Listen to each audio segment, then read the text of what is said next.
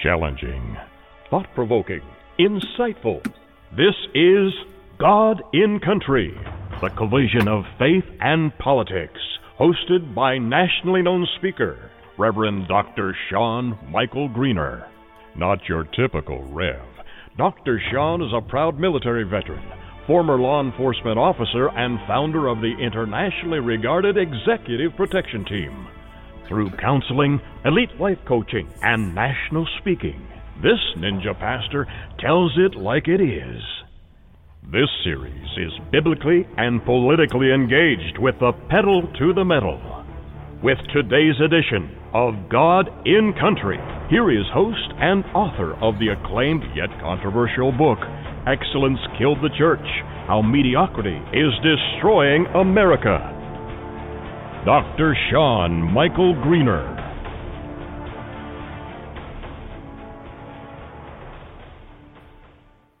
Welcome, welcome, welcome. Thank you so much for joining us today. I really appreciate it. Thank you to all of you who did the Facebook Live earlier. That's awesome. I'll tell you the truth. I'm trying to figure out how to go live here, and it's a real pain. Let me tell you, man, it's unreal. So we're trying to go live now, and we shall see if it works. But if it doesn't, it doesn't. I'll have to try it another time. I am not the most adept, as many of you know. I am. Let me hit this little button here. They got a lot of buttons for you to press. You've reached the collision of faith and politics with the ninja pastor, but I don't know if this will work or not. Who knows? We shall see. We shall see. But you've reached the right place. This is my this right here is my Memorial Day show, as we talked about on the Facebook Live episode. Yeah, let's see here. Let's see how this works. I've pressed go live and it is not working. So I don't know. Let me try it one more time here.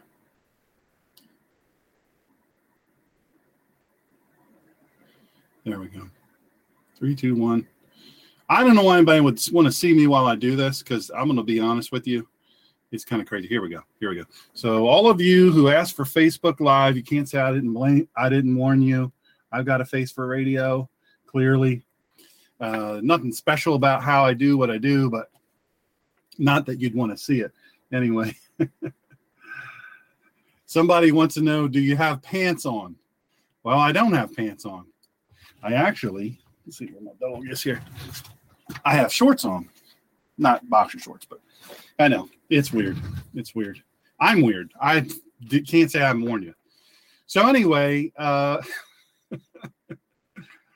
of those things. We'll try this, and if I get too awkward, if I'm feeling a little too awkward, see, we've got a bunch of shaky business going on here. Hello, Angela.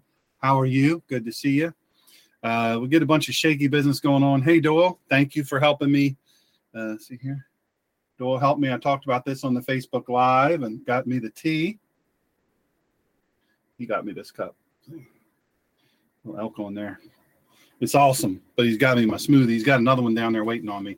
Hey, Tina, how are you? Welcome again. So today's show is going to be a little bit different.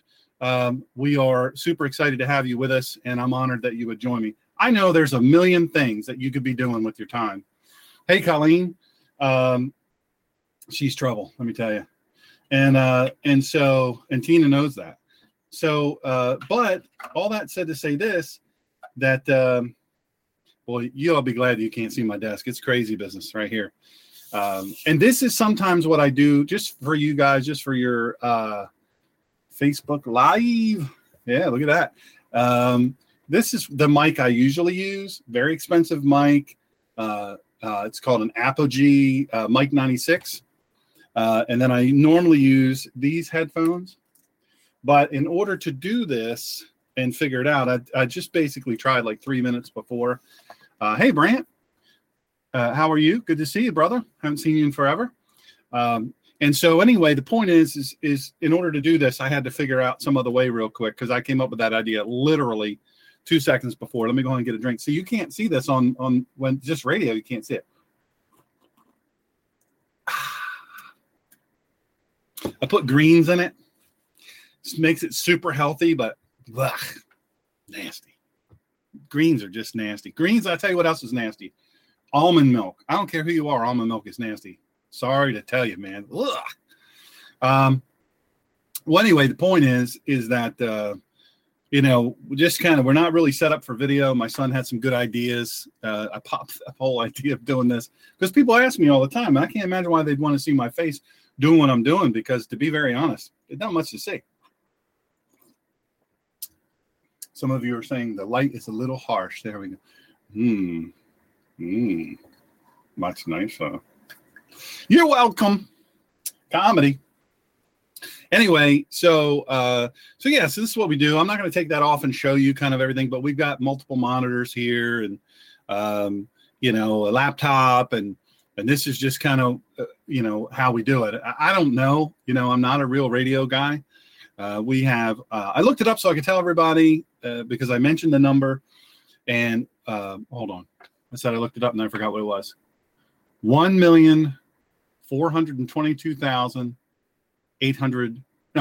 818. So last Wednesday and this past Sunday, we had a listenership of, I don't remember the number, but it was 118 or 117 something.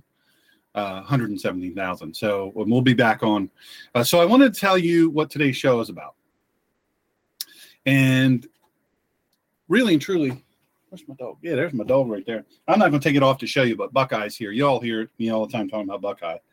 She is my sweet love. Can you all hear me all right? You can hear me okay on that thing?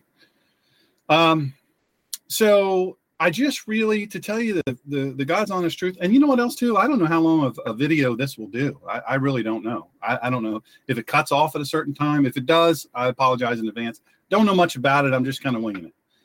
Hey, Jerry, how are you, brother? Good to see you, man. Hey, that reminds me. I'm going to open up the chat. Sorry, brothers and sisters. I'm going to open up the chat. So if you're on Blog Talk Live, you can, let me see if this is any better. You can actually, is that any better? I don't know. What do I know? You people know you're dealing with a mess here. So if you're on Blog Talk Radio, if you're not listening to me through Facebook Live, you're listening to me through Blog Talk Radio, then you can go over to the chat and the chat will rock and roll. And you can, it's interactive and I'll do it and you'll see me doing it. If it happens while I'm on Facebook Live, you will actually see me doing it, which is just riveting video. It's not. So anyway, so it's you do not, well, I don't know if you have fast enough speed. Jerry from Pennsylvania is asking, do I have to open 2 browsers? I guess you would. I have like 4 browsers open and it's a good thing I have a super fast connection because, but yeah, you would need another browser for sure. One to watch Facebook or you could split your screen, I guess, and do one Facebook and do one Blog Talk Radio. And if you have a fast enough connection, I think we'll do it. So today's show, Memorial Day Observance episode live. And the past, I used to do a Monday show. A lot of you guys know that. I used to do a Monday show. And on the Monday show, I actually, I have to tell you, doing a live Memorial Day show is really powerful for me. It really sound is slightly different. Okay. I don't know what to do about that. Sound from, because you're getting sound. If you're listening on Blog Talk Radio and watching this on Facebook Live, the only downside would be you're probably going to want to mute one or the other because one is just the microphone from the phone right there. And then the other is this high-end Sennheiser deal I got going on right here. So suffice it to say, it's a little hard to say. I don't know how to adjust any of that for that. So like I say, I'm truly an idiot. But doing these Memorial Day shows, it's always very powerful for me. Now, you guys know I did a photo. I'm into photography, and I did a photo, and it'll be posted tomorrow or Monday. I did a photo. A dear friend of mine, Karen Vaughn, was just absolutely so gracious to allow me. Now, see, this is the crazy thing happens. I've got somebody calling that is their number is 111-111-1111, and I think that's some sort of, I don't know what that. Oh, that's the other thing. You won't be able to listen. You won't be able to hear. I just thought of this. We're going to have a guest, and you won't be able to hear the guest unless you're on Blog Talk Radio logged into the show. Facebook Live, I have my headset on. You won't hear it. Well, that's too bad. Dang. I don't know how to solve that problem. So I don't know. I don't know what to tell y'all. And it's a bummer. It's a bummer. But so anyway, yeah, fake news is calling. And as you guys know, as I've announced before, I'm now followed by Media Matters, which is a mess. Real quick, I just wanted to just let you know that doing the show on Monday is a great thing. And one of the things that really sealed it for me was going to Karen Vaughn, her son, Aaron Carson Vaughn. This show is dedicated to all Gold Stars. And I'm thinking especially of Extortion 17 parents, largest single day loss we've experienced in either of the two wars that we're in now. And Extortion 17 was a helicopter that was shot down. Terrible, just absolutely terrible. And as such, we really, she called me and said, "Hey, Billy can't take me to Arlington. He's got to do a TV thing. Would you mind driving me over there? I'm here in DC and I'd like to go to Aaron's grave and go see the boys." And so we did. We went and got some Swedish fish and some Monster and some other stuff to put on his gravestone. And but I had to take some photographs, and I didn't really realize what I was doing at the time. But wow, let me tell you, I took a photograph that's now been shared. I think it's 4.3 million times. 4.3 million times. So I'll post that tomorrow so everybody can see. It's really touching. Unplanned, I assure you, unplanned, unretouched. Just I took a photo, and I won't tell you any more about that. So being there with Karen, with a mom, a Gold Star mom, at Arlington, it really, I'll tell you the truth, it really sealed the deal for me. Now, I've been going to Arlington for many, many years. The link to the radio show, it's in the, well, let's see here. Let me see if I can do it at the same time. Sorry in advance for y'all that get car sick by me doing this. Let me see here. Comment. Boom, boom, boom. Hey, that was easier than I thought. Cool. That's a good idea, Tina. Awesome. There we go. We go back here, see if I can get myself regular. I would turn it on its side, but to be honest with you, the last time I did that, it made me upside down. Put me upside down, so I can't have that. That'd be all bad enough. You got to look at my face while I'm doing the show. Anywho, being there with her, I saw it just moved me very, very powerfully, extremely powerfully. And I just had to acknowledge that doing a show on Memorial Day was a sacred thing. Now I do the show on Wednesdays. People have asked me, why don't I do a Monday through Friday and then a Sunday show? I think once we can, hey, Kathy, how are you? Thanks for joining us. Once we can have the show be self-supporting, I think certainly, we'd be more than happy to do that because that would have to essentially be what I do all the time because it takes a lot to prepare. That said, this show is dedicated to Gold Star families because this is what Memorial Day is all about. We're going to talk more about that in a little bit. We're going to have coming on with us here in just a few minutes, Mark Sutherland. He's our guy in the UK, British guy, really tremendous individual. Hey, y'all.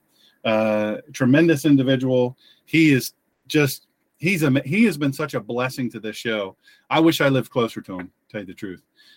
We would be fast friends for sure. We are friends, but, in person. But we're going to talk about, you're going to get a real report as to what's actually happening in the UK. And we're going to tie that in. Let me see who this is real quick. Hello, this is Dr. Shawn. You've reached Collision of Faith and Politics. How are you? Hello, sir. How are you? Oh, this was you holding all the time. I thought I would see your regular number, but now that I think about it, that's what Skype does. He's Skype audioing in. This is Mark Sutherland. See, I feel bad now. I didn't give you the best introduction ever. Other than that, you're awesome. Well, Shawn, thank you very much for your delightful intro. I was listening, so thank you very much. And it's awesome. Great to be on the show. Well, it's my pleasure to have you on again, and how timely. I wish that it seemed like we have you on after these big events that happen in the UK, and I hate it. I love having you on, but I hate that this is becoming such a thing. This is happening so much more than ever. I mean, it's just terrible how this is going on, and I don't like it. But to tell you the truth, and you can clarify this because you're there. And see, folks on Facebook Live, I'm very sorry that you can't hear his audio. I don't know how to make it link to that. I'll ask somebody if there's some little cord I can buy or something that whatever. I don't know. But I did put in Facebook Live in the comments the link to listen to that. So if that works for you, great. But you're missing out if you don't hear him because he's absolutely phenomenal. So Mark, over there in the UK, one of the things that I've been very, very frustrated with, and I mentioned this, I talked about this, and I'm sad that really and truly I have to. The chief or whoever he was, the uniform guy. Hold on, let me get a drink. The uniform guy from the police there, I'm guessing in Manchester. He gets on the television. He's going to do an update. And literally seconds into his update, he says, now listen, I don't want to see anybody not being nice to Muslims as a result of this. Right. Okay. You know, the guy clearly doesn't get it. He doesn't understand. There have been just absolutely a ridiculous number of attacks now in Europe. I mean, just ridiculous. And so one can no longer. Thank you, Stephen. Good to have you, brother. With Stephen just joining us, it's such an honor to have him with me, one of my classmates. And welcome to everybody in chat. When you go into Blog Talk Radio, feel free to use the chat feature. It is pretty awesome. So I'm really struck, Mark, at why in the world would this guy still be clinging to that? Other than maybe there are so many of them that he's afraid. Maybe he's physically afraid. I don't know. I don't know the answer. Maybe you can answer for me. I think you, in one sense, I can't answer for him. But on the other hand, I can. Maybe we can describe the mood or what's going on. In that sense, it's going on across Western Europe. Mm-hmm. So we've had an attack by someone who follows the Islamic ideology.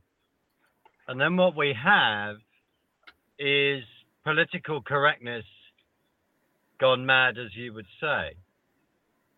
And I've said this on your radio program before, in the fact that I distinguish between the ideology of Islam and that people will call themselves Muslims, in the fact that maybe a number of those are not following that particular ideology. Now, we've had that. We've had in the context. I mean, I live 4 hours away from Manchester by car, 2.5 hours by train. So it's to help people on your side of the pond think about that, and also to help people think that our country, the UK, will fit into Texas about 4 or 5 times. So we live in a country that's part of a continent, and you are a continent. And you have different time zones and all the rest. I'm not saying that to give you a geographic lesson to a country that I love to bits on the other side of the pond. It's just to help you put certain things in context to how different things are on the one level. So we have a population, say, of 74 million people within the UK, 8 million people in Europe. There may be more than that million. I haven't looked at I need to look at the figures. So we've just had a bomb that's gone off. Excuse me, in a sense, why I quite rightly try and go through facts and take emotion out, but we speak from a factual point of view. So very sadly, we have seen at the most, I think, unless it's changed, and I don't want it to, but it's a reality that we're reporting that 22 people have been killed and wounding 64.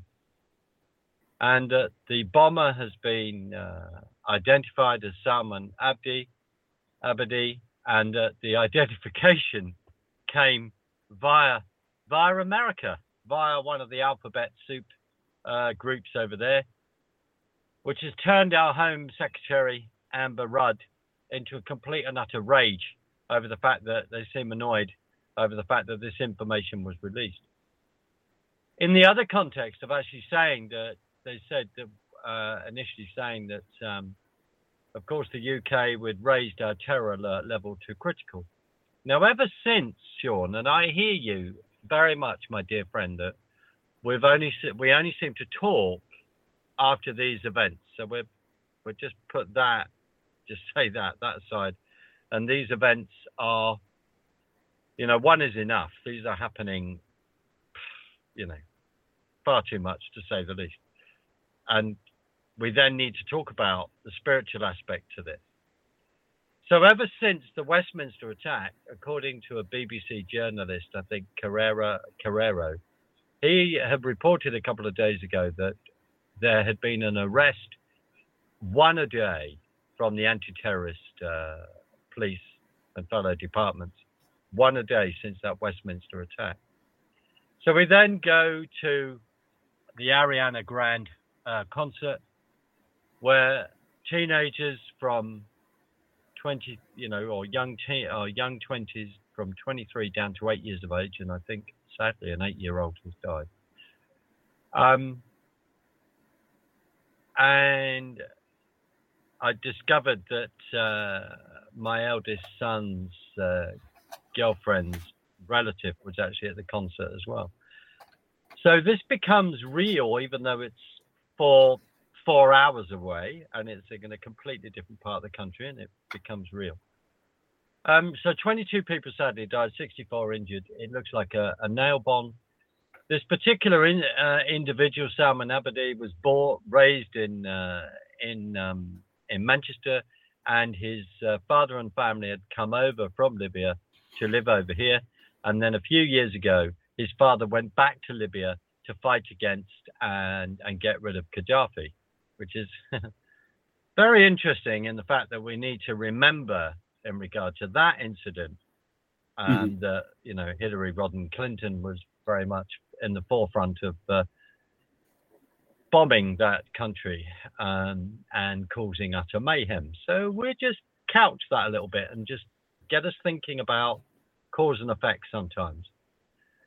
So that has gone on. Then this man, Salman Abedi, who has blown himself up in a suicide bombing, has flown backwards and forwards from Libya, and his father's out there. I now understand, confirmed by the 10 o'clock news tonight on IGN, that Salman Abedi's brother has been arrested in Manchester, and also the father in Libya has been taken into custody. And that's I quote, I think he said that we don't want, what was it? Something like, we don't believe in killing innocents, which is a rather, excuse me, I'm just rustling a piece of paper, which is a rather interesting thing to say on the one hand, Shawn, because you wonder whether they're actually agreeing with this. That's right. Yeah. So and with your experience, etc. So what has then happened is that we've then gone from the usual kind of comments of saying this is in isolation, this is a lone wolf, to no, to, as Ian Hopkins, the Manchester police chief said, we have a cell here. We have a cell, which means we have a problem, right? So that is what's going on, and the facts are that we have now put troops, various. I mean, they were outside the House of Parliament today. A few of them walked past 10 Downing Street. I can't say where other places they're going to be put in certain key points. So that is what has gone on our streets in that way. So let's be frank. As has already been called today by someone I know to say, that we have an ideology that seems to feel, in their interpretation of the Quran, in their interpretation of the Hadith, that it's an acceptable way to behave and to, as an outworking of their faith, to do this. Now, frankly, it's not acceptable. And what I was really quite struck by was an interview with a very interesting individual, a man called Majid Nawaz, and I apologize to you, Majid, if I'm saying your name wrong. But he is part of a group, as he would describe himself, as a liberal and a reformer Muslim who has found himself in, I think, as a political prisoner in Egypt in the past, who runs something called the Quillen Group. And he was on Tucker Carlson last night, I think, just saying that the comments of saying that this is the new norm is, for him, he was saying quite rightly, he just said, this is unacceptable. This is not the new norm. Right. And I just want to mention that. I also want to say that what's really quite fascinating, but very deeply discerning, my dear friend, when we talk about, and you talk about this brilliantly as well, when we talk about political correctness, and this is an individual that has been called by, this particular group that is known to us. So now Media Matters will now have a few pings in regard to the Southern Poverty Law Center that describes him as an anti-Muslim extremist because he wishes to reform that ideology. Now, the ideology, it's not new to us, but it is if we're not discussing history, in the fact that the ideology has sought to have a number of battles within Europe, sought to provide a number of hundreds of years ago, trying to think of the particular date right now, sought in regard to Malta and all the rest, and Christian armies going in. And then in 1692, I think at the gates of Vienna, a Polish general, then there was fighting a big Islamic army, and 200,000 members of that Islamic army are then put to death. So that's the history. Now, various people are going to listen and just go, immediately, suddenly, we're then being interpreted as hate speech and all the rest. No, we're talking about historical facts. So this is where we have actually reached. And we're then dealing with an ideology that says that Islam means suppression and all this kind of thing. So taking it back to Manchester and what has gone on, as a country in the UK, and as a committed Christian, as someone who believes in Scripture, what I'm about to say to some may seem very uncomfortable, and I'm not saying it to be dramatic, but we have to bear this in mind. If we believe in a God that is alive, that speaks, that has written and has an inspired word, that has actually said, if you follow this book, and you follow the framework that is within this book, then there's going to be a relationship. Now, the problem is that some people then turn around and go, well, hold on a minute. That sounds very sort of top heavy, very unloving and all the rest. But within our faith, Shawn, our faith is about having a living relationship with God. Within Islam, within that faith, I frankly, I don't see that. I do not see that. And we can discuss that, and from a theological point of view, we can go through that. So we as a nation last December in the UN, we we contributed via our civil service to the previous administration, the 44th president, Barack Hussein Obama, and in regard to the abstention vote in the UN, in regard to Israeli settlements, etc., and then putting the nation of Israel in a pretty potentially dangerous footing, right? And people are going to say, well, what have you got to do with that? Well, we either believe that the Bible is living or not, and we either follow those tenets or we're not. And we, I believe, as a nation, are then being spoken to again. We are about to celebrate. I mean, this year is the 100th year of the Balfour Declaration, and I'm sounding to some extremely boring because I keep banging on about that. And some may be saying, well, why are you now going in that direction and talking about what is happening in Manchester? The reason why I am saying this is that, Shawn, in this country, we have really, as Christians, and I'm not, and I do think that various aspects of the mainstream church are severely lacking in this. We either take the faith and our belief seriously because we have a Judeo-Christian heritage, and we seem to be wanting to rip that up and burn it, and that may be partly because during the 20s, 30s, we have then seen a massive invasion via the Frankfurt Institute, Germany, Frankfurt thinking, a denial of the outworkings of the power of God, the Holy Spirit, gifts of the Spirit, and filled it with left-wing Marxist theology. And that is what has gone on. And we are weak. And the church in this country, there are sections that are not, because I'm in touch with those, but outside mainstream, certain sections say that we are weak. If we then, on June the 23rd, we voted to leave the European Union, as you know. We put in Article 50. Theresa May was hoping that this election was going to be about the EU, Article 50, leaving.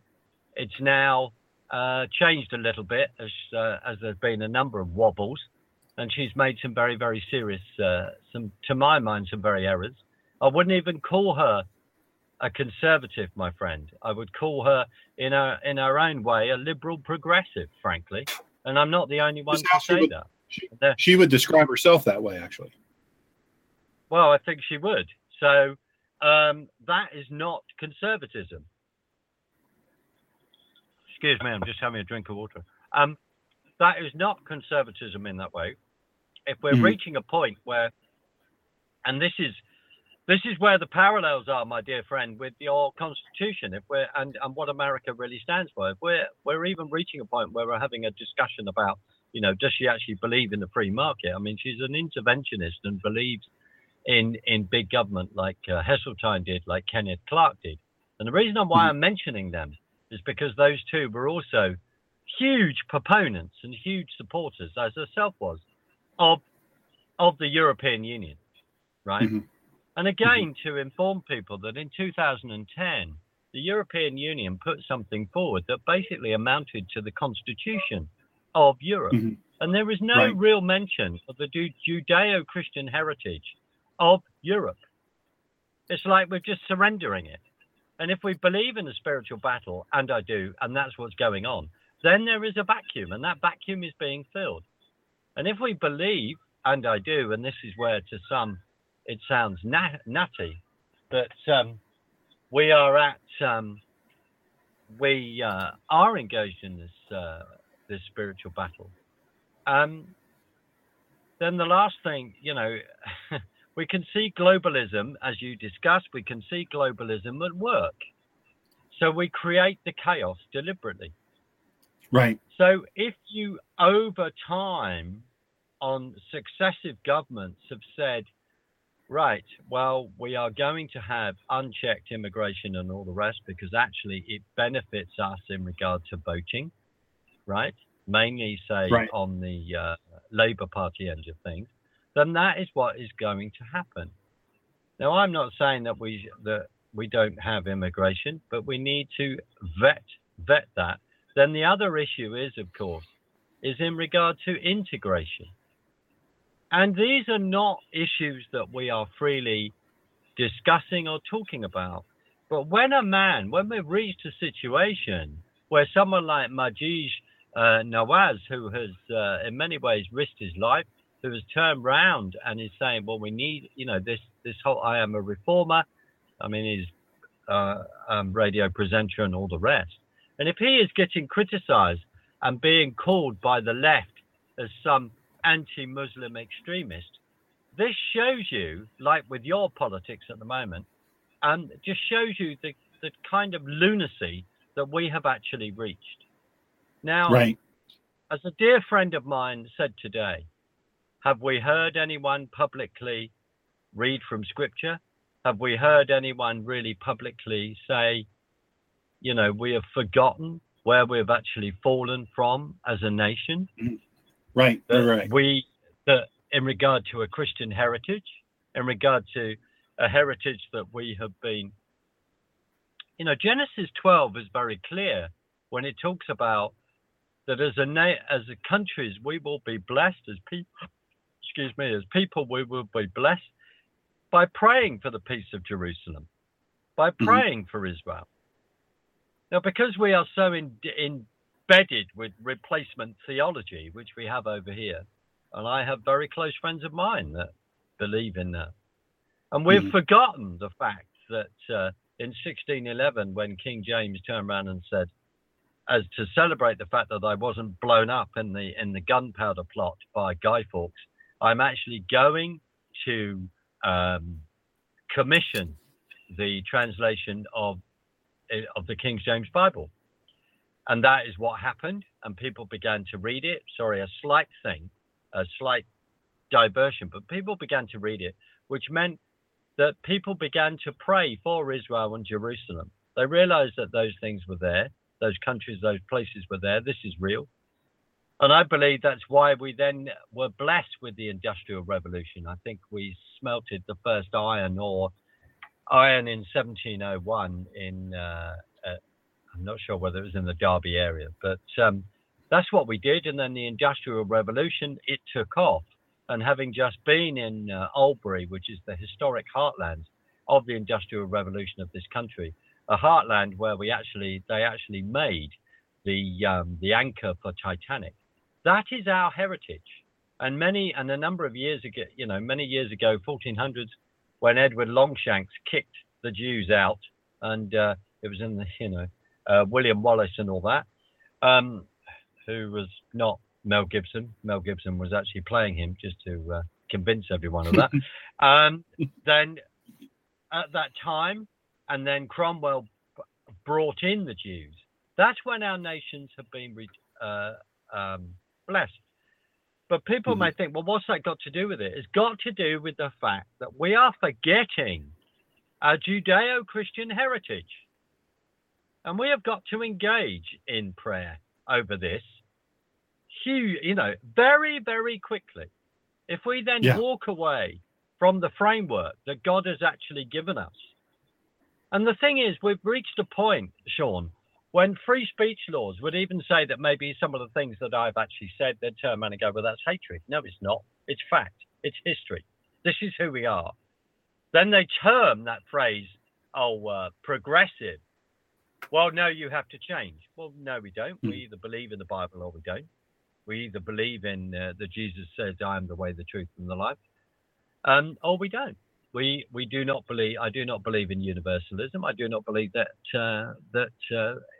through other faiths we all end up in the same place. I don't.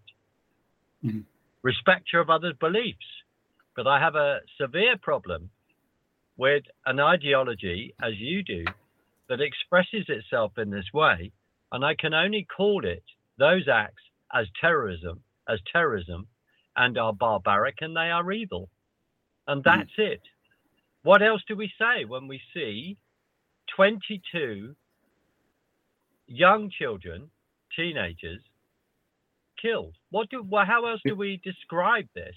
Which says you wait to the end of a concert to let off that particular bomb.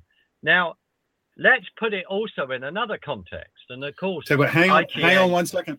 Hang on one second, Mark. Let me hit a quick read here, and then I'll be right back to you. I'm going to put you just on hold just for a moment. Just for a moment.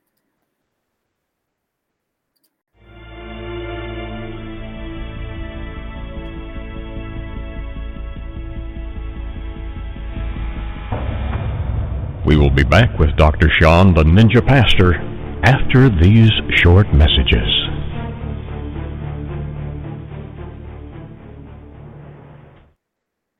Hey, here's the thing. Last week I told you about one of our listeners and one of my very, very good friends. My goodness, Dave and I have been friends for decades.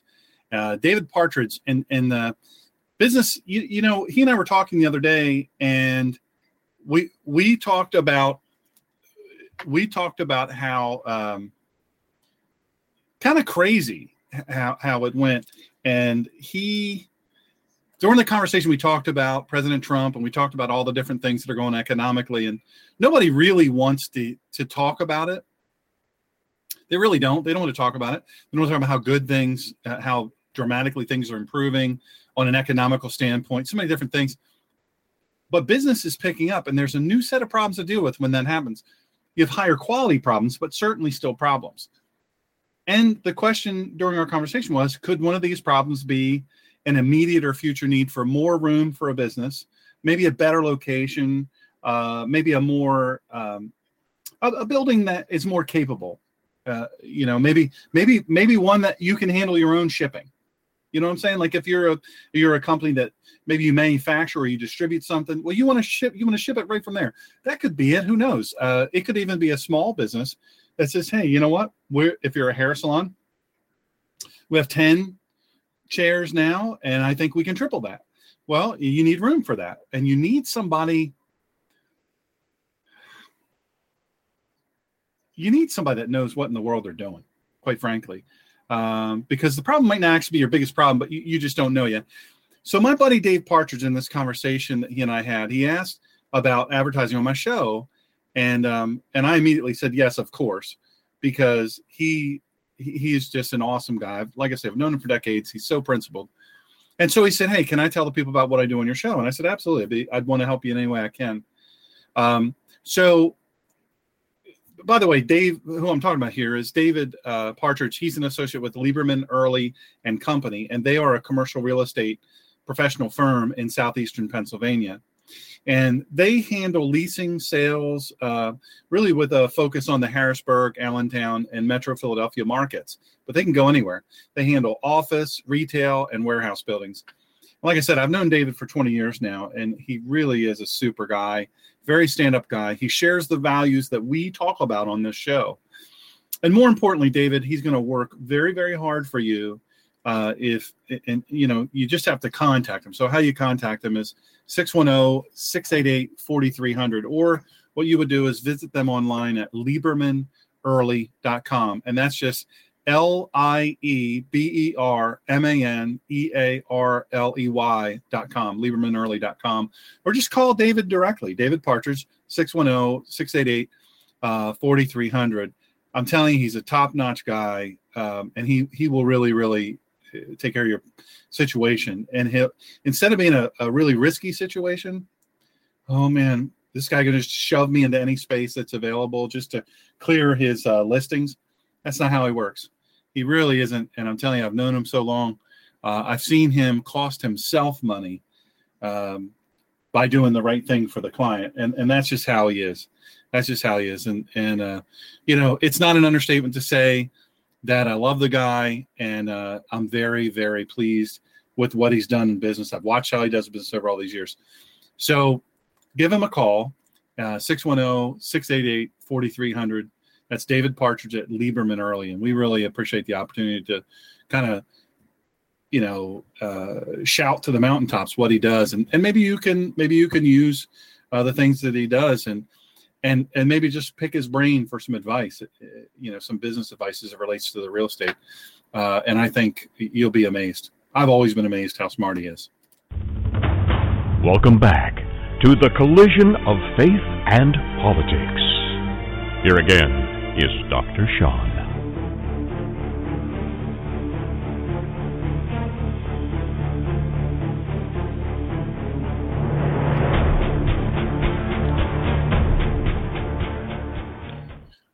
Awesome. Thank you for your patience. I really appreciate it. Hey, folks, we're here with Mr. Mark Sutherland.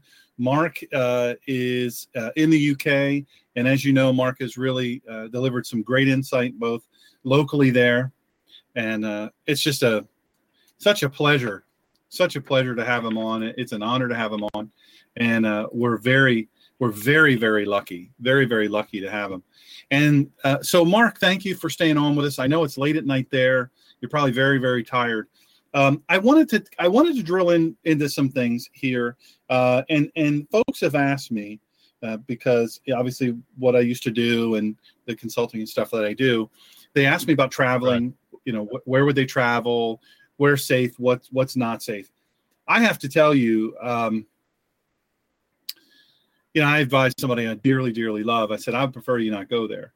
If you're asking my opinion, I would prefer you not go there, and not right now. And here's why. And you really touched on it.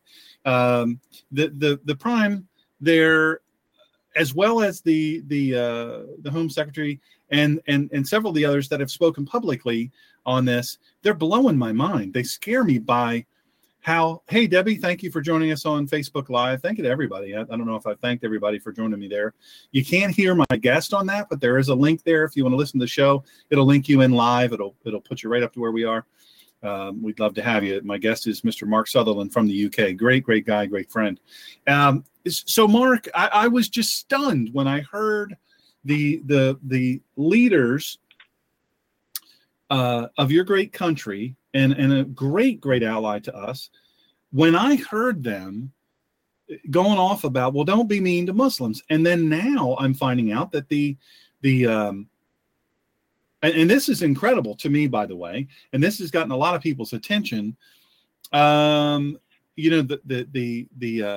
terror alert, we did away with ours under Barack Obama. He just didn't feel like that was a worthwhile thing to have. So he got rid of it. Well, so we don't have a terror alert system here now. But in your great country, you still do. Yeah. I find it interesting that that's been raised, I believe, to the highest level, critical. And this person I was speaking to, I explained to them, that the problem here is that, and we're learning this now, by the way, we're learning this, and your great country is learning this. And if I were the citizens, the family members of those who have been killed in this attack and the others, and I learned what I learned, me personally, the Ninja Pastor learned today, that they knew about this guy, this most recent guy. They knew about his family. They knew all these things. They knew the mosque was radicalized. I hate using that term because I think Islam, in its very basic tenets, if you read the Umdat al-Salik and the Quran and all the other documents that they put out as their sacred and holy documents, and I've read them many times and studied them at a doctoral level, I can tell you it's not a religion of peace. There may be some that practice it as a peaceful religion, but that's not the religion that we're talking about here. It's apples and aardvarks. And so when they say, well, we're a religion of peace, there's nothing that bears fruit on that. And so the question that I have for you, and I think many in the audience would share this question, is, my goodness, well, first of all, London is the most filmed city in the UK, in your great country, and Manchester is second, a very close second. Now, there are more cameras, there's more surveillance there than anywhere else. But I'm amazed to see, even on these the live feeds that we have, many of these police officers are not armed. And I think to myself, that's insanity. But more than that, when your leadership gets on television and they say, well, we are learning now, or we just found, whatever. We found a cache of weapons. We found explosives. We found this. We found that. But there's a reluctance. Initially, there was a huge reluctance to indicate among our media. Now, I'm not throwing stones at your media, but our media, even after they knew what the guy's name was, obviously a Muslim name, you were able to Google the guy, you were to find his profiles, all of these, all of which I did as soon as one of my colleagues let me know what his name was. In short order, we had a lot of information. We had a lot of information about the father, which, by the way, folks, just joining us late, the father has now been arrested. I think the brother's been arrested, several friends, and they're still doing search warrants throughout the UK, not just in Manchester. Now the military is involved. We have over 1,500 military troops who are working to secure different things. I like soccer. I like your football. I like watching it. We watch it in our house, and we enjoyed it. I think it's Manchester won a big soccer match, and they were going to have a parade, a celebration in the streets. Well, they canceled it. Yeah. They canceled it. Yeah. And as an acknowledgement, we can't keep you safe, people. We can't keep you safe. I have one of my best friends, since little kids, guy that taught me how to play baseball.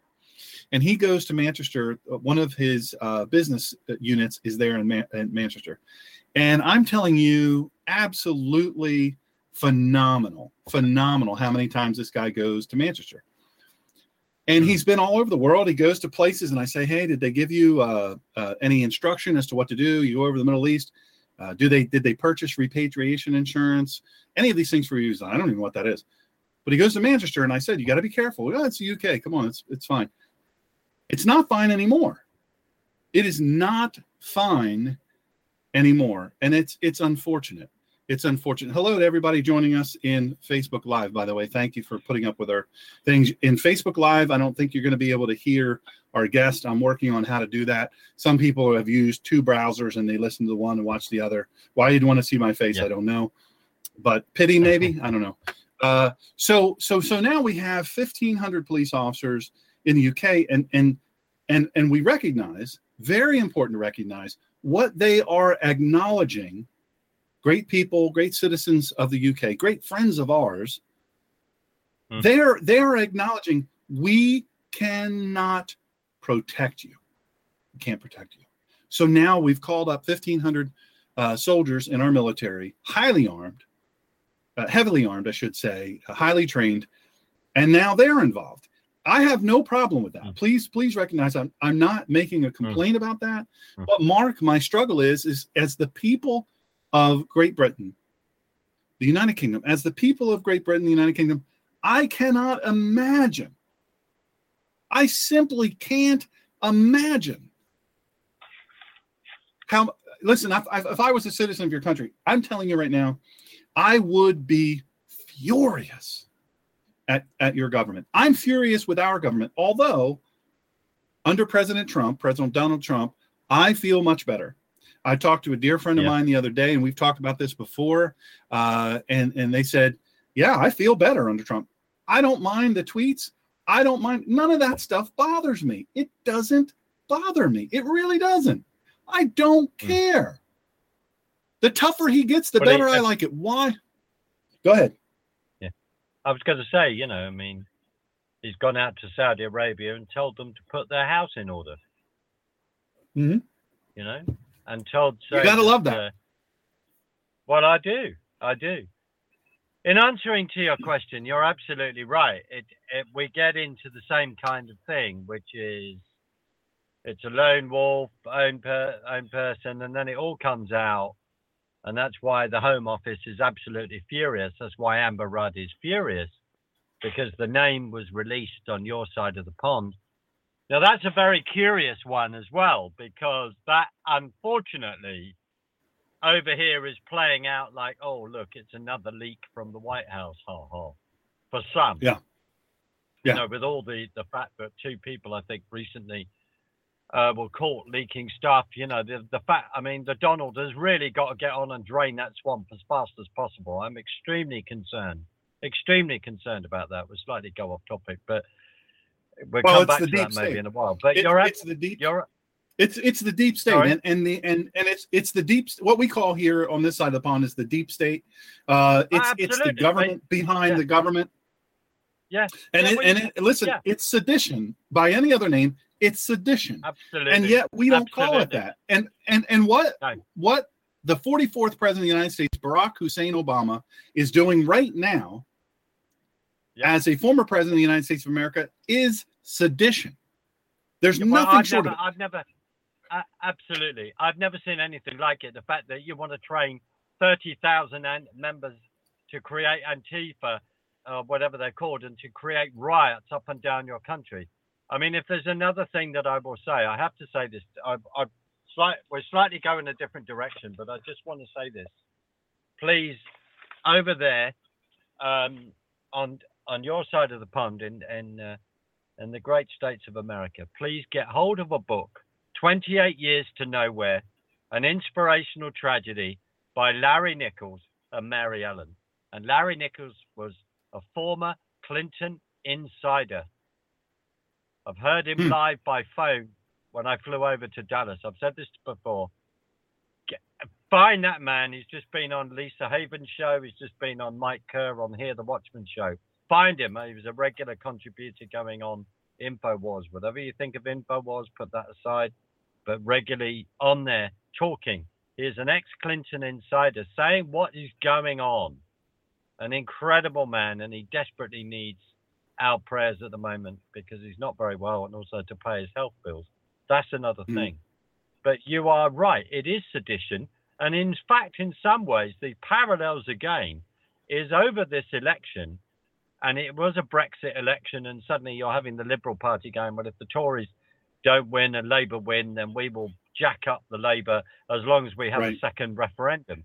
Then you've got Nicola Sturgeon in Scotland going, oh, we'll support Labour as long as we have a second referendum on leaving Scotland. No, no, no, no, Mr. Delors, to quote Margaret Thatcher in 1988 and at Bruges. No way. The bottom line is this, is that 17,410,752, with a majority of over 1 million, voted to leave the EU. That's the mandate. Right. If we end up having another referendum, it's a bit like what Europe normally does, which is to turn around and say, you will continue to vote and continue to vote until you give us the answer we need.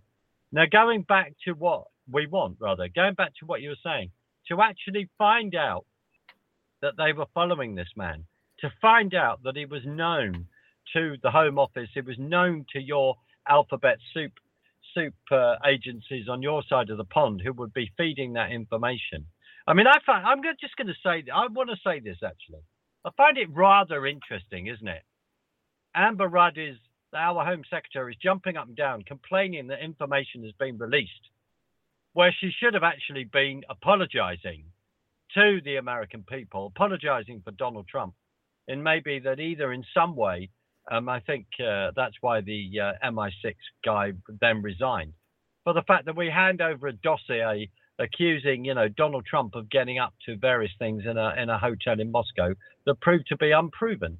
I mean, I'm sorry, but you cannot have it. You cannot have it both ways. And this is happening. And information is dangerous, and information spreading lies. But the guy was known. It was known that the man, the father, was going back to Libya, and the fact that we've gone in there and caused, the fact that we've gone in there under Barack Hussein Obama, under Hillary Clinton, the ex, in the for your equivalent of the foreign secretary, to cause utter chaos in Libya, backed by David Cameron, to bomb basically the living daylights out of that country and to cause chaos. Now, I'm not here to defend Gaddafi, as I've said before in the past, but actually someone who came from the cold, and also someone, and I quote, turned around and said, basically, if you get rid of me, then you will have, chaos in the Mediterranean, and there'll be many, many of his countrymen in boats coming over. And that's exactly what is going on. And if you study Libya as a country and how generous I believe that he was to people that lived there and all the rest, and of course he did some atrocious things. Of that there is no doubt. But we'll just say that it's cause and effect as well. But to actually find out, they knew who he was. I do not understand why they didn't go in and take him out. And frankly, I also find it quite incredible. And I'm not saying this with any sarcasm at all. There was a doctor, I believe, a friend of mine was telling me, talking on Sky News, saying, we couldn't identify bodies and stuff like that. Well, how come they've managed to identify this particular terrorist?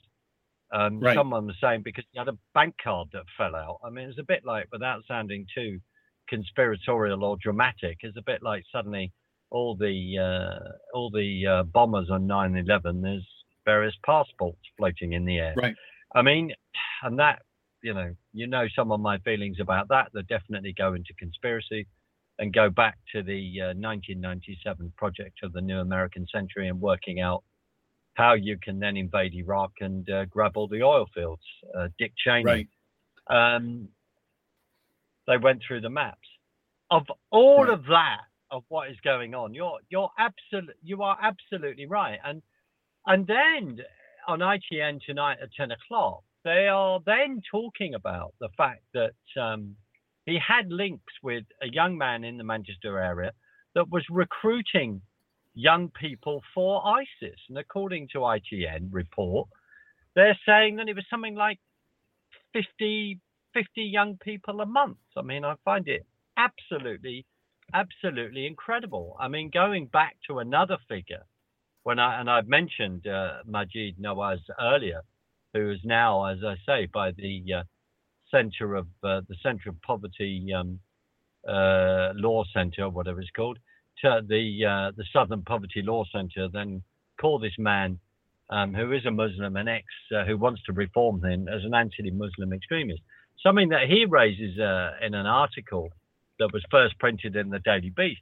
He says that Europe has witnessed around 6,000 fellow Muslims leave to join ISIS in Europe amidst, jihadist assassinations and mass terror attacks with military precision. So that is what we have. We have a fifth column within Europe. This is what's going on. And the way I see certain things that are playing out in that way is that the fear that is then created to actually say anything about this and to stop this, and it has to be.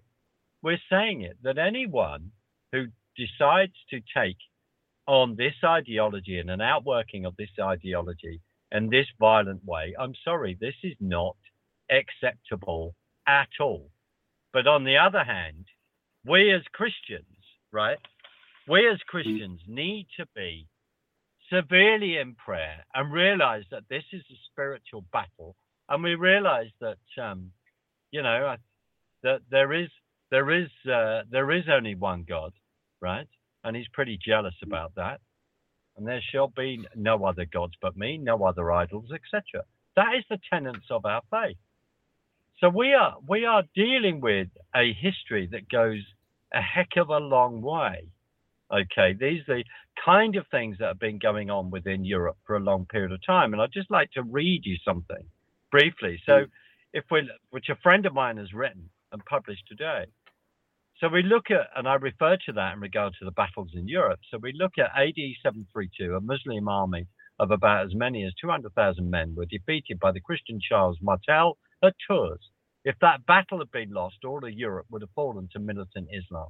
In 1565, the relief of the siege of Malta by a Christian alliance ensured that the Mediterranean did not fall into Muslim hands and so give them a toehold in southern Europe.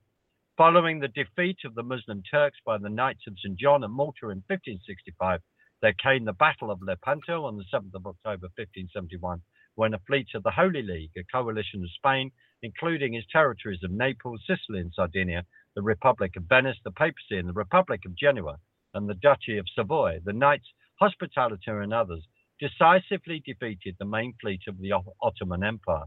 Now, that was written by a dear friend of mine, Peter Mullen, and I'm very grateful for him. There was that, then just quickly, there was that other 11th of September, 1683, when Christian armies under Jan Zabriskie arrived at the gates of Vienna and defeated the last substantial Muslim incursion. The last, that is, before the one which we face at present, we could argue. In regard to, now, to even say that, so we're saying that, are we saying that suddenly we're all being a bunch of Islamophobes, this is racist, this is just disgusting for you to even say this? I am discussing history, and we are at the point, if we're turning around and we've seen one bomb go off, we've seen various things go off, we are in a spiritual battle. Now, the key thing is, we have seen within the church in this country, within the church, on your side of the pond. We've reached that point of apostasy, Shawn. It's not a comfortable thing to talk about, where people are actually turning around and walking away from the tenets of Scripture and walking away from what Scripture says. And as Matthew 24 talk about, and hear me, I'm not a clever theologian. I'm just wary of these things. That on Matthew 24, when we ask Jesus and we say, when will we know of the days of your return? He says, as in the days of Noah, people were getting married, blah, blah, blah. I had no idea what God's judgment is going to come upon them. We are seeing signs to me that talk about the end of the age, that we are in the last days. I will say that. It isn't going to be a very nice sort of kumbaya and we're all out of here, and that's okay for us that believe in Jesus.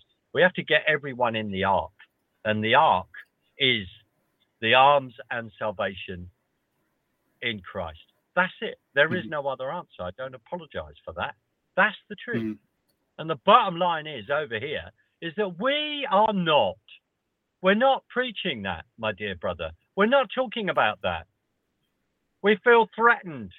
Speak out and address Islam and its tenets and what it actually believes.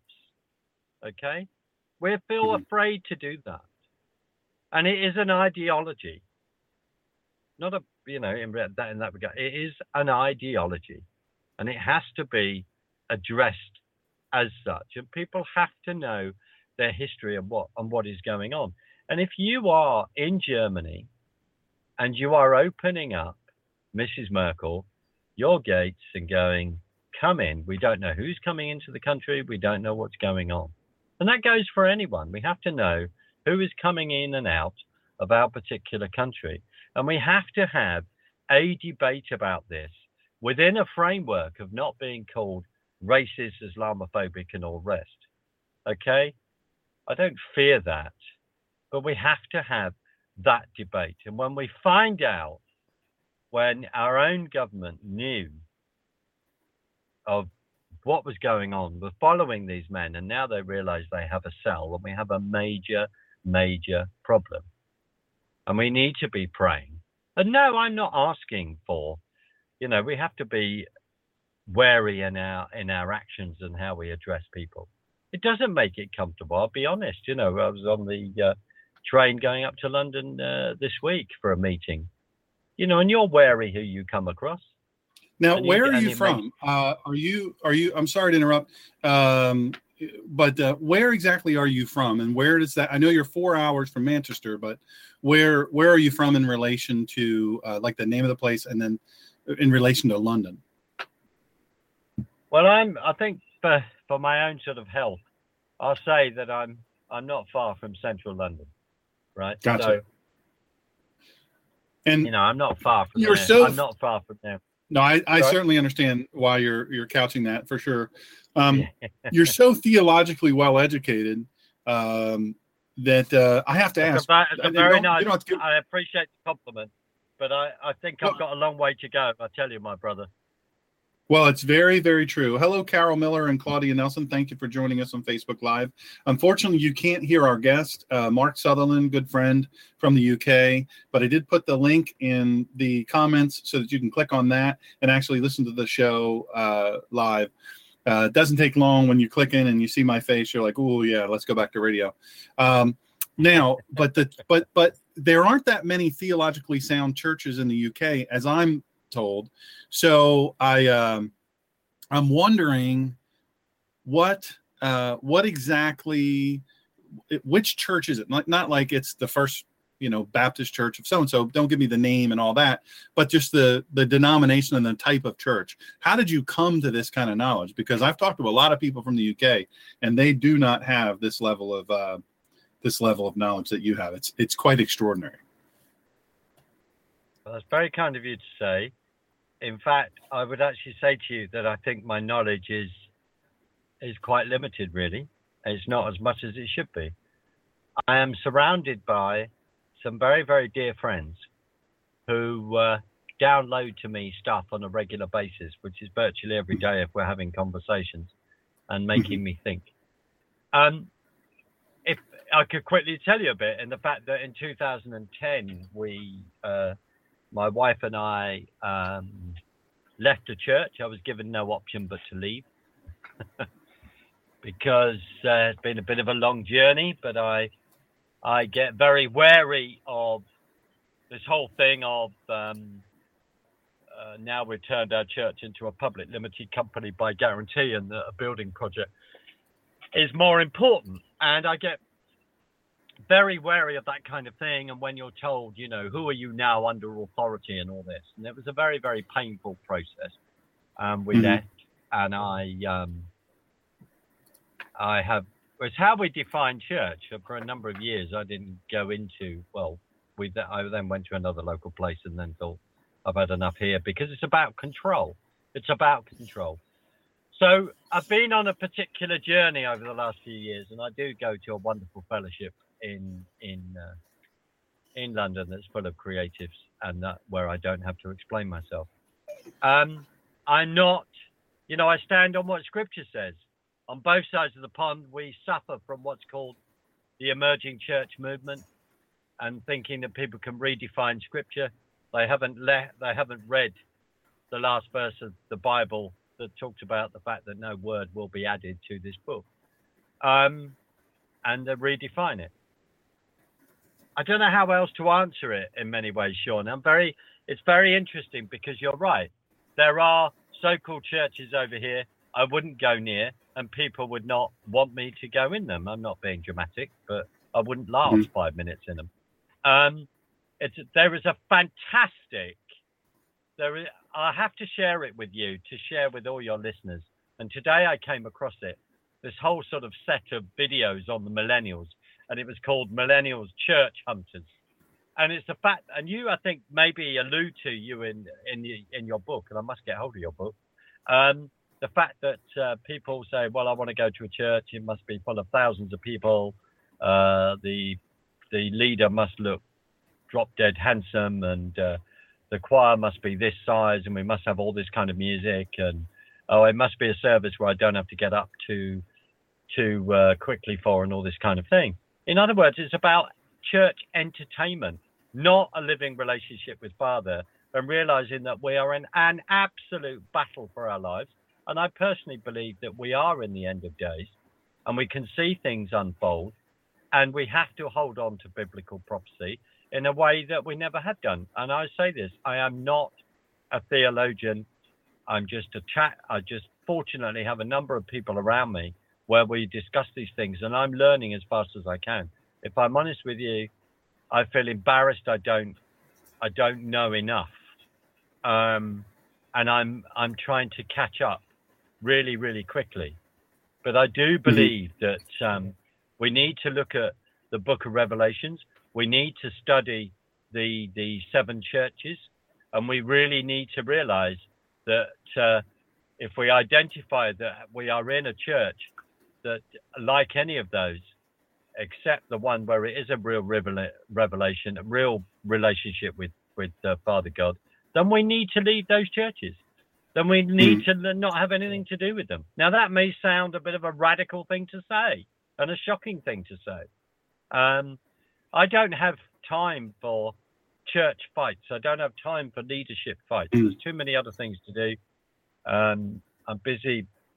We're trying to earn a living within the media game. There are films trying to get off the ground to make, because that's a wonderful way of communicating. And I recently went out to Dallas a few weeks ago.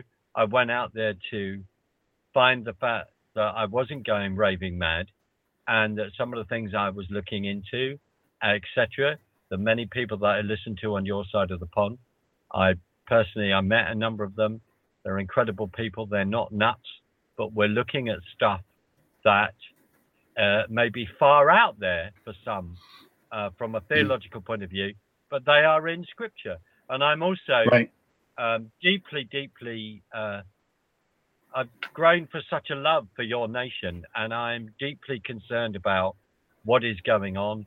Your fight is my fight, and vice versa. We've been in an incredible battle in regard to getting out of the European Union. It seems that the enemy is really trying to come round the back and circle again. However, I do believe that, God is really, we are under judgment as a nation, and we need to turn to him, and we need to be on our knees and praying. But those things are not going to be said. It's uncomfortable because the church in this country is going to grow again through persecution. And that is uncomfortable. Someone who I met this week, who I just think is an incredible, in the sense of an old, and he's not old, but like an old sage, but he really is a prophet on what he wrote. So I just read something out that Peter wrote.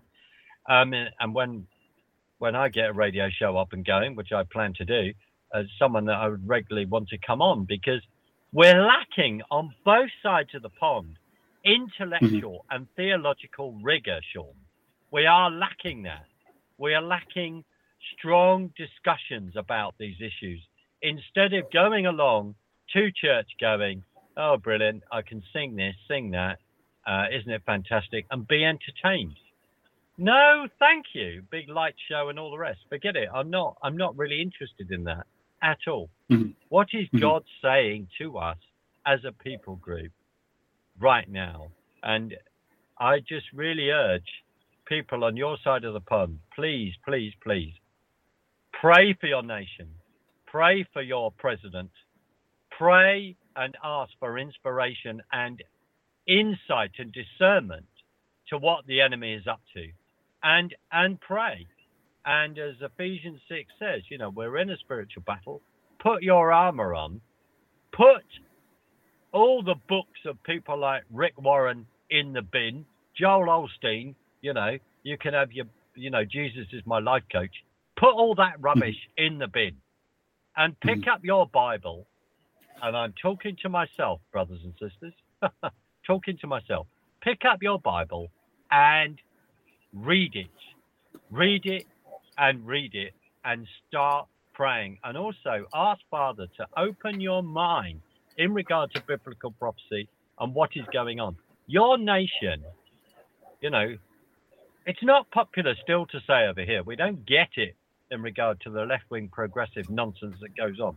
Don't get it. And I've been there. I virtually, at one point, left of Karl Marx myself. But I don't get that we are under huge attack on both sides of the pond in regard to our Judeo-Christian heritage. But it ain't on one level going to get better. On a personal level, as I've said, I do believe that we are in the last days. It ain't going to get better. However, we do look up to what is coming, and what is coming is Jesus' return. Our problem is to me, is that so many people will not face that. Now, it's exciting as well. And with some of the things I look into and all the rest, I've turned around recently to a number of friends and just said, if I'm wrong, fine. But at least I find it exciting.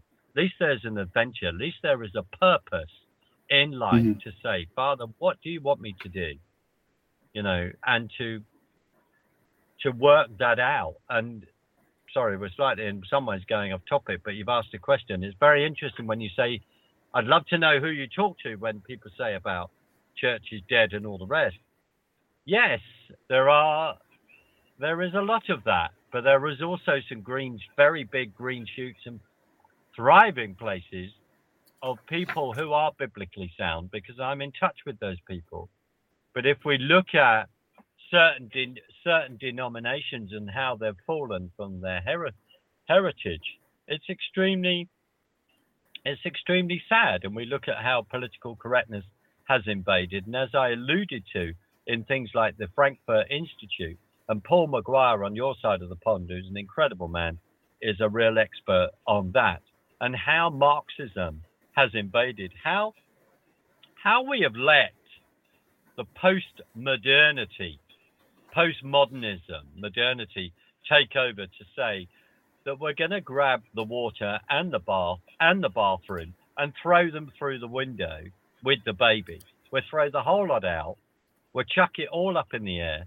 And we come back to an old Bishop of Durham turning around and saying that the resurrection was just a conjuring trick with bones and all this kind of thing.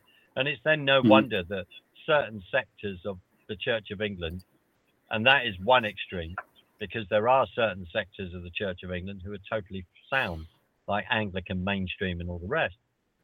You know, that we're then saying that why things are in an utter mess that they are. I tell you what, mate, we are all, my friend, we are all, and again, having the privilege to talk to you, and again, having the privilege to talk to America, and I would never have dreamed that in a million years. The bottom line is that we are at war. We are all being thrown up onto the battlefield, and many people have got to make a decision. Now, one of the problems that you have in the States is that, and you are one of them, again, yourself and like others, a few others, are one of the most informed people of what's going on. You have to go to European news channels, etc., to find out what's going on. You suffer from, CNN, MSNBC, ABC, and all the other left-wing diatribe, and I think even certain aspects of Fox might be going that way, sadly, at this rate. It's about your information and your news. And can I just ask, please, as well, keep praying. Donald Trump needs to move your American embassy to Jerusalem. I'm not even popular to say that over here. You need to move it. You've got to pray that he gets on with this, because I really believe that you will be blessed as a nation and things will turn round. You've been given President Trump as a door wedge, right? It's not going to last forever, but you've been given an opportunity to get right with God and to bring your country back to what it was founded and what it was to do. And you have a Judeo-Christian heritage, and it's engaging with that. And you've got a huge spiritual battle going on with Antifa on the street, BAM, and all the rest, and all these other left-wing progressives who basically would much rather burn your equivalent of the Reichstag down than allow the 45th president of the United States to represent every single American citizen and to do right for your nation. It is shocking, because you are seeing McCarthyism. When McCarthy talked about that, you're seeing it out there. As Trevor Loudon said in his amazing book, The Enemies Within, you've got proven that there are 80 Democrats that are linked to, communist links, Muslim Brotherhood and all the rest. This is fact. And I am, and partly it's because you are such a huge continent. I am deeply perturbed and deeply upset at times that people do not know this. They do not know the time of the hour, that it is seconds away from midnight. And I've heard that before the election of Donald Trump, there were many, many people interceding in prayer. I'd even heard a figure, I think through the Sid Roth program, of 58,000 intercessors. And I just encourage people to get on their knees and pray and to really seek God over your nation. And we could do with some prayer over here as well. We are weak. But I suppose it goes back to Gideon's army, and to turn back to Larry Nichols' amazing book. Larry talks about that.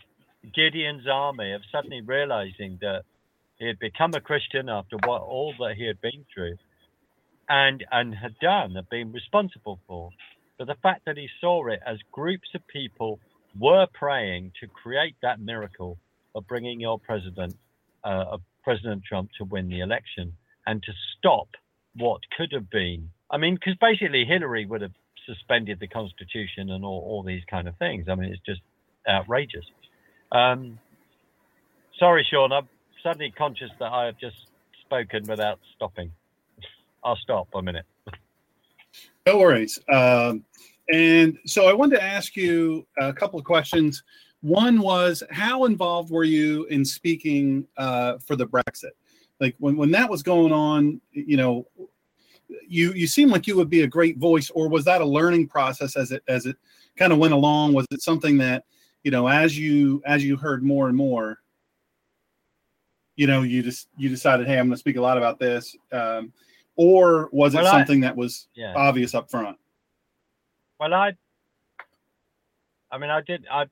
when I'm speaking, it's just on obscure, sort of not obscure, but very small Christian channels. Whether I make that into the mainstream is another thing. It's something maybe I need to work at, but that may happen. But I got involved because a dear friend of mine, Jonathan, knows Richard North, and Richard North and Christopher Booker wrote a seminal book called The History of Europe and the Great Deception. And I got hold of the book, and I realized I had the book before I had this conversation. And I read the book, and a lot of the book, and it confirmed that in 1924, we've touched on this before, the 1924, basically, it was designed by two people, Shawn Monet and Arthur Sauter, and Arthur Sauter was a British civil servant. So basically, they create a supranational government where it would take the sovereignty of each nation, treaty by treaty, away, and create a supranational government, which then the founding six in 1956 it came about. And we in 1958, Ted Heath, Harold Macmillan started to make plans to take us into Europe. In 1961, we were turned down. And in 1968, we applied again. And in 1961, a very famous Labour MP, who again his name is gone, chairman, said that if we join Europe, it will end 1,000 years of history. And in 1968, de Gaulle said, "Why do you want to join? Because you trade with the Western world." So in 1973, we joined. And we gave away our sovereignty. Ted Heath knew exactly what we were doing. There's even a question that said, are you going to reveal to the British people basically what has happened? He said, no, we don't want to do that. I just phoned the guy up, and I then made something called Flexit the movie. I wish it had gone to millions of hits, gone to about 24,000, all the different films. And I made it as a bit of a sort of party political broadcast of a sort of information, because I passionately believe that people should know. But what is fascinating is to realize that the sort of there was a mention of it on Newsnight on BBC, but in many ways it's been oppressed in a sense, as in that information is not out there, and to some extent it's a bit irrelevant now. But I just read the book and became a sort of pretend expert in a way, because there's certain things I read about it. Then, as I discovered by talking to a church on Saturday, discovered that some of the information I've just told you and all the listeners, people don't know. They don't know that how it came about, and there's a plan. And the thing is, our foreign policy, up until 1973, we as a nation, we'd always wanted Europe to make sure that there were three sort of strong forces in Europe, strong sort of duchies, where places like Genoa or whatever, or groups, countries, where they would keep each other in check. It's like a sort of version of mutually assured destruction, and they'd keep each other in check. And it's a revelation to realize how that we're given our sovereignty away. And that actually is the Tower of Babel all over again, and it is Nimrod all over again, and it is the European Union is a leg of one world government, system. And by the way, just for the check, that is not a conspiracy; it is real. Look at the foundations of the UN and all the rest, and various other things that come out. So that's why, Shawn, I haven't been on Newsnight. That could be an interesting thing to do. I think, as a dear friend says, I've got to action to push getting an agent, see if I can get on some of these things. We'll have a very, very interesting discussion. So I can't say any more than that on that, sir. Well, I appreciate it. I agree with you, and many of our listeners agree with you. Of course, the peace process in Israel, I believe it's coming. I believe baby steps as we go. I think that Donald Trump has laid down the gauntlet for the Muslim world, starting in Saudi Arabia. No leader has been greeted as heralded as him. This has never happened in all of history. The fanfare is extraordinary. It's absolutely extraordinary. And as such, I honor him for that. I honor him for the fact that he is he has stepped up, and some of what he's, and I think people are being too hard on him. A little off topic, but I think maybe related in some way. Everybody that hasn't been the president doesn't really know what it's like to be president. They're not privy to the intel. They're not privy to a lot of those things, and it just they just don't have access to that. When you're the president of the United States, you have access to information that is just simply extraordinary, and it's far different, I am sure, than what in our press. Little dribbles and drabbles. The press, as you said, is no longer the press. It's just a propaganda machine. Yes. They're not telling us the truth, and they're doing that on purpose. Certainly with great intention, they're doing that. And I get it. They've made their choice, and they've chosen the side of evil and lies. And that is what it is. We can't change that. But what I also know, and I think this is powerfully important, is I think, when you become president and you now have access to all of that information, you have to make a very real determination. You have to say, okay, I am privy now to information I did not have before. As such, I've got to either go back on what I said or modify what I said before the American people and say, hey, you know what? This is the information I had before, but this is not right now. This is not what the case is, or it's slightly different. And then you say, and based on this knowledge, I'm going to do this. Well, people are throwing rocks at President Trump saying, oh, he's an idiot. He said all that stuff just to get elected.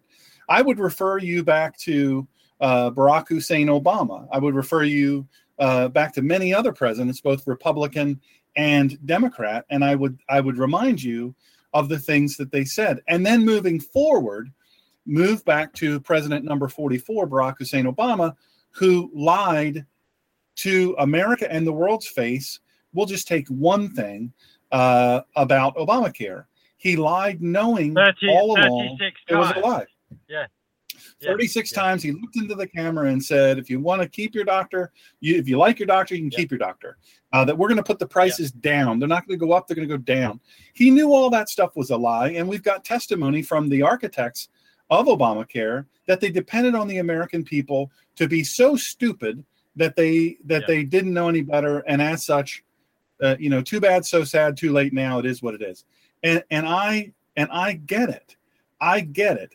That was his way of making us over. Taking us. I don't know what the term is there, but to take us for fools, I guess is what I'm thinking of, to have us on, if you will. And he knew it was a lie. He knew all of it was a lie. And everybody working on that particular project, Obamacare, knew it was a lie, including Nancy Pelosi. Very close meetings were held with Nancy Pelosi and the administration to the exclusion of Republicans. Now, I'm going to say, yes, it was good that no Republican voted for it. That's great. But you know what? The Republicans in Congress now, we have a Republican president. We have a Republican Congress. The left side and the right side of the House are both Republican dominated. We have the court as it is now, the Supreme Court. Put on the big boy pants and start doing the work of the nation. And I'm tired of hearing about. Yeah, but that's partly, and this is an observation from the outside.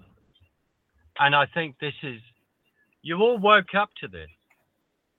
You suddenly realize that at the top, I say it with great respect, you suddenly realize that at the top of the Republican Party and the top of the Democratic Party, they're basically a private golf club. Mm-hmm. You realize that. Yeah. And when someone explained to me, and we've got our own rhinos here, I could argue that Theresa May is a rhino then. I'm Tory in name only, right? So you've got that to say it's a rhino, a Republican name only. John McCain, do me a favor, a Republican in name only. Now, we won't get into it, but let's just make this comment that says that as soon as the 45th president, Donald J. Trump, fires Exocet missiles into Syria, right? Suddenly the press leave him alone. Suddenly all the rhinos and that, all the people on the Democrat, they think he's fantastic. Next minute, you must sack Comey. Oh, you must get rid of Comey. You must get rid of Comey. He gets rid of Comey. Not because he's being told by Maxine Waters or whatever what to do. And then they don't like it. This is a private club. People, I don't know how much these politicians earn, but it would be very, very interesting to find out how much they have in their bank. And I've even understood, it's all very well someone like Maxine, is it Maxine Waters, going on about impeach Donald Trump. You should see the speech she made. Yes, I have posted it in 1998, which Breitbart then found. Oh, I've mentioned Breitbart. So the Media Matters will then go, I must be, consulting right-wing media. No, it's got nothing to do with right-wing. It's called to do with the fact that it's independent and it comes out with the truth. Do me a favor. So they then talk about that. Oh, Maxine Waters making a speech about, I think that it's wrong to impeach Bill Clinton and all this kind of thing. I mean, for crying out loud, and just out of interest, going back to Larry Nichols. Larry Nichols is personally responsible for drawing up all the information in regard to the impeachment of Bill Clinton. Man was totally on the inside. So all these goings on, you're absolutely right in regard to the lying. I will say this. I am concerned about when military hardware and stuff is sold to Saudi Arabia. We have to own up to the proxy war between Iran and Saudi Arabia that's happening now in Yemen and all that kind of appalling stuff that's going on. And this is, Shiites and Sunnis, etc., and the split within Islam and how they play that out. That does concern me because any arms that go out there will end up biblically pointing at the state of Israel, right? Now, whether there's a future peace and everyone is surrounded and at a peace with the border, Israel is a peace with all its border and everything is fine before the man of perdition turns up, and then we have Armageddon and all the rest. Read it in scripture, see how those prophecies unfold. Are we looking at Psalm 81, Psalm 83? Because at the end of the day, there is still Hezbollah, Hamas, want to wipe out the state of Israel.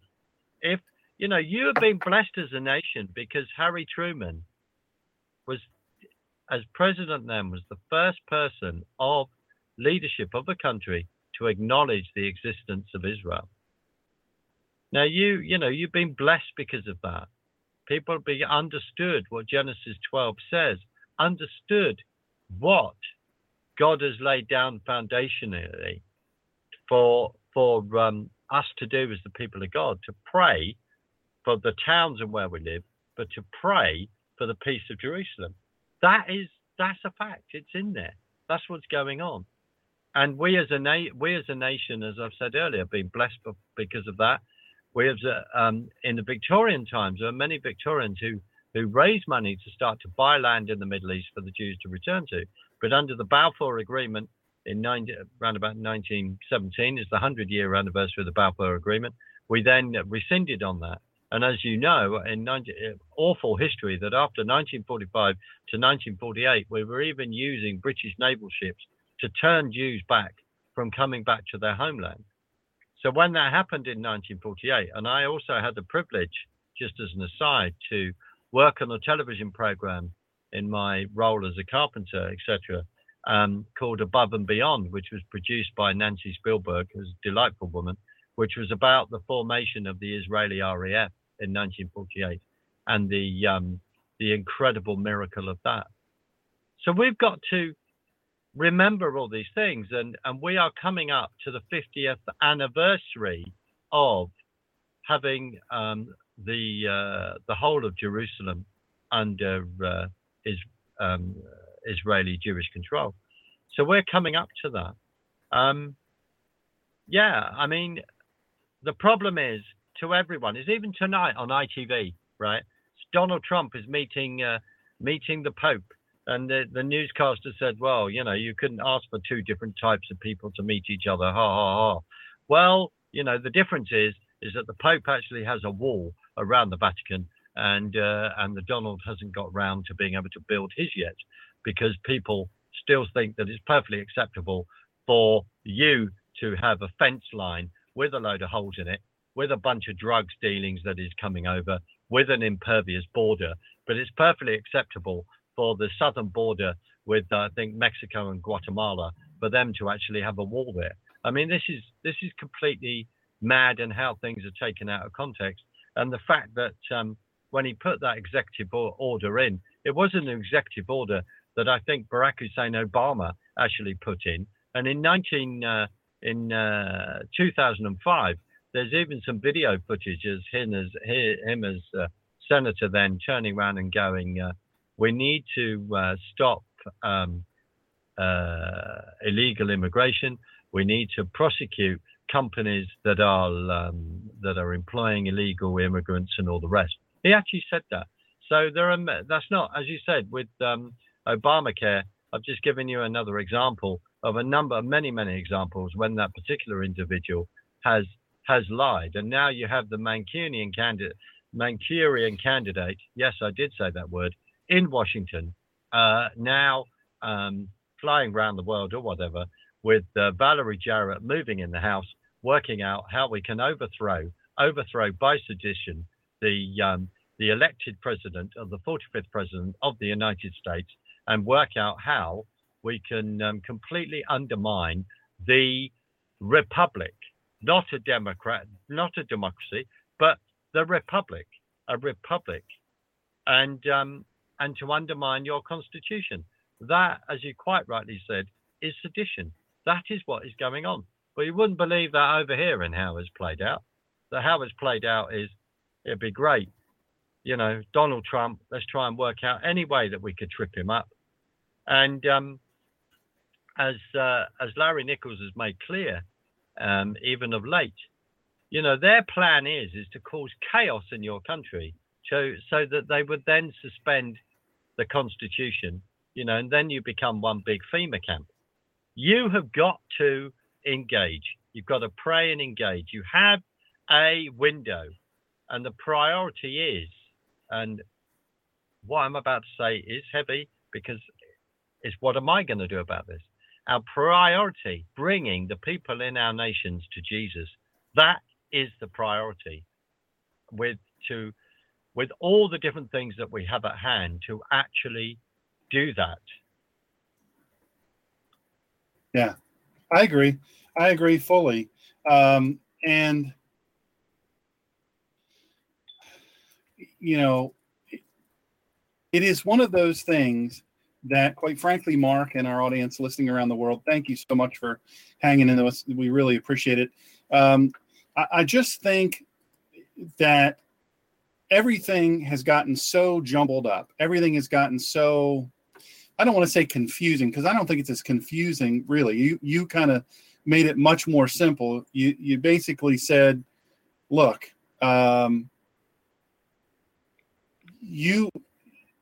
we've got to get back to what we know is true and what we know is real. We allow so many things to mess up our our thinking, so many things to mess up our minds and how we process our information. And much like Rome, I really believe that we're being entertained to death. We're just being entertained to death, just like Rome. Let's keep them entertained. They won't see what's going on. And circuses. Yeah. And circuses. Exactly. And so they've replaced actual news, with entertainment. It's all about production value and all of that. So, folks, we don't have much time left on the show. We've got just maybe 10 or so minutes with Mark Sutherland, and we so appreciate you, Mark, joining us from the UK. But I really believe you're absolutely right, and I think there's others that believe it. But I think the issue now is so much of America and so much of Great Britain and really the world is being entertained, so we don't see what's happening, so we don't pay attention. Now, I just want to address one more thing before we have to let you go. In the relations between our two countries, obviously, we've had disagreements over the years. Somehow or another, our leaders, they've been able to respect one another. They've been able to look at each other as the leader of two of the greatest countries in the world. And both of those have had a mutual respect for Israel and respect both politically, militarily, spiritually, all of those things, understanding the biblical significance of Israel. And in all of that agreement, in all of those agreements, I think we were fine. We were moving along well. Both of our countries individually were failing in many ways, especially the last 8 years has been a really hard time for both of our countries. But when terrorism, it seemed like in 2001, when terrorism really broke loose, it seemed like the chasm of common sense thinking grew wider and wider. And I say that because, you've got somebody like Ariana Grande, who was a billionaire. She's an heiress to billions of dollars. Most people don't know that, but this is not just some regular kid who's just speaking out of, she doesn't know any better. She's been very well educated. She's had the best of everything. Her life has been nothing but charmed. And she has said horrible things about the United States, horrible things about our policies, horrible things about the president, the citizens, the individual citizens, F America, F Americans, I wish they'd all die, all of these things. She said these things, and then she comes back and her PR people say, hey, you need to apologize or at least tone it down. What she has to do with this attack, I think it's interesting to me that she had just gone off stage when this happened. It's interesting to me that it happened while she was performing, because she clearly hates America. She loves our money, but hates America. And at this stage of things, I look at how we're swirling. Both countries are swirling. We, on your side of the pond, you have leadership that are nothing short of mentally ill in how they deal with the streaming of immigrants into the country that want to kill your citizens. And the same with us. Until President Trump, we had a president and administration who wanted to get as many in here as humanly possible. And President Trump has said, and is his constitutional privilege, and has precedent under a Democrat president to say, let's pause immigration from these countries because we're having problems.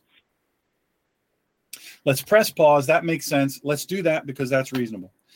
And unfortunately, the deep state and the people deeply entrenched on the left, they will not accept that President Trump is president, and they don't care that President Trump is president.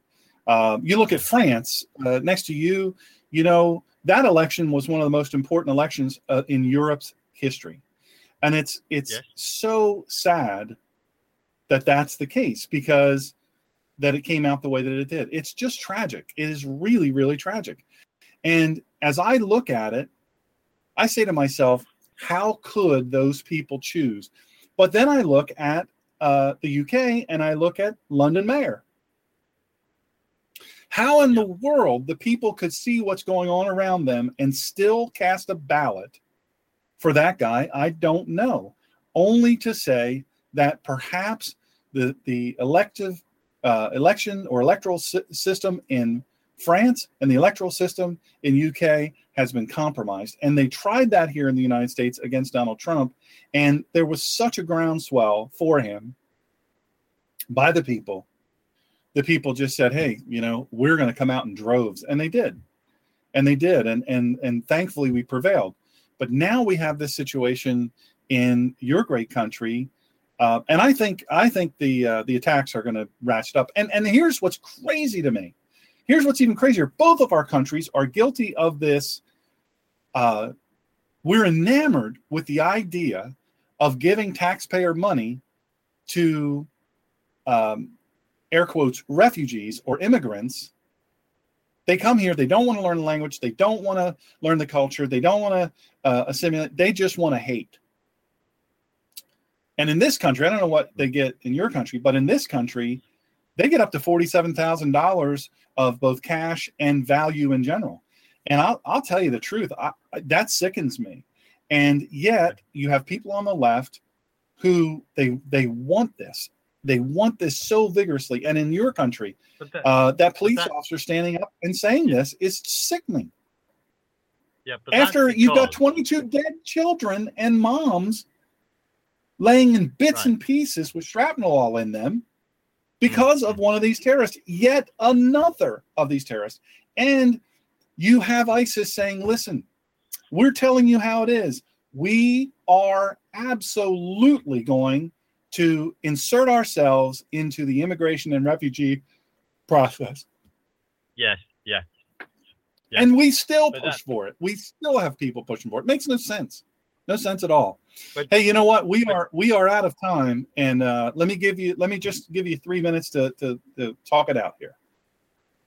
Well, just quickly, in the fact that politically, what you've got an ideology where people are reading, they've read or been influenced by a book called Rules for Radicals by Sutherland. Yeah.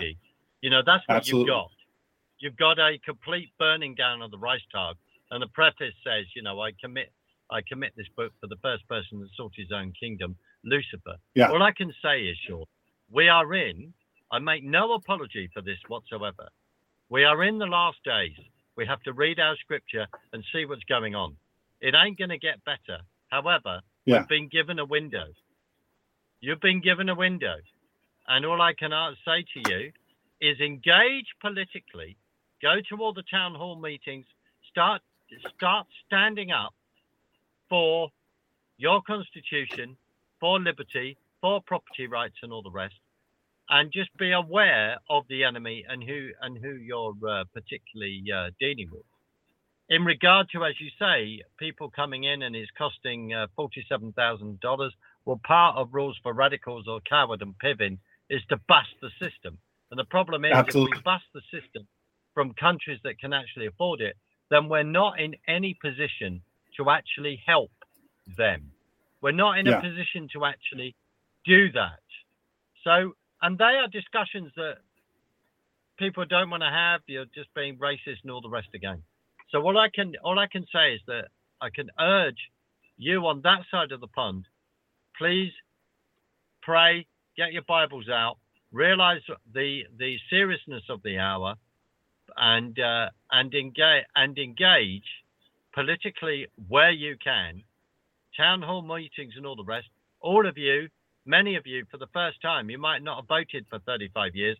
You went out and voted. And I believe even the Amish may have voted for Donald Trump, and they normally don't vote.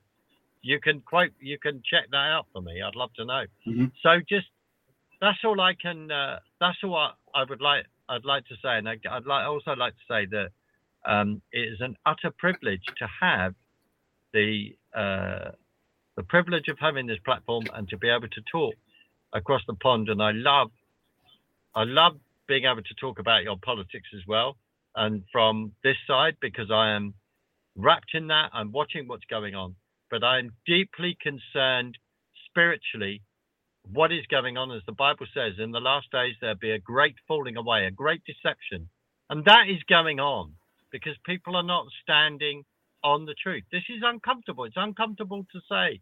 It's uncomfortable to realize that the American dream is under threat, and it may not be as good as it was in the past. But the priority is to bring people to Jesus. And that's the question that we have seriously got to ask ourselves. Well, I appreciate it, and I know our audience really appreciates you coming on.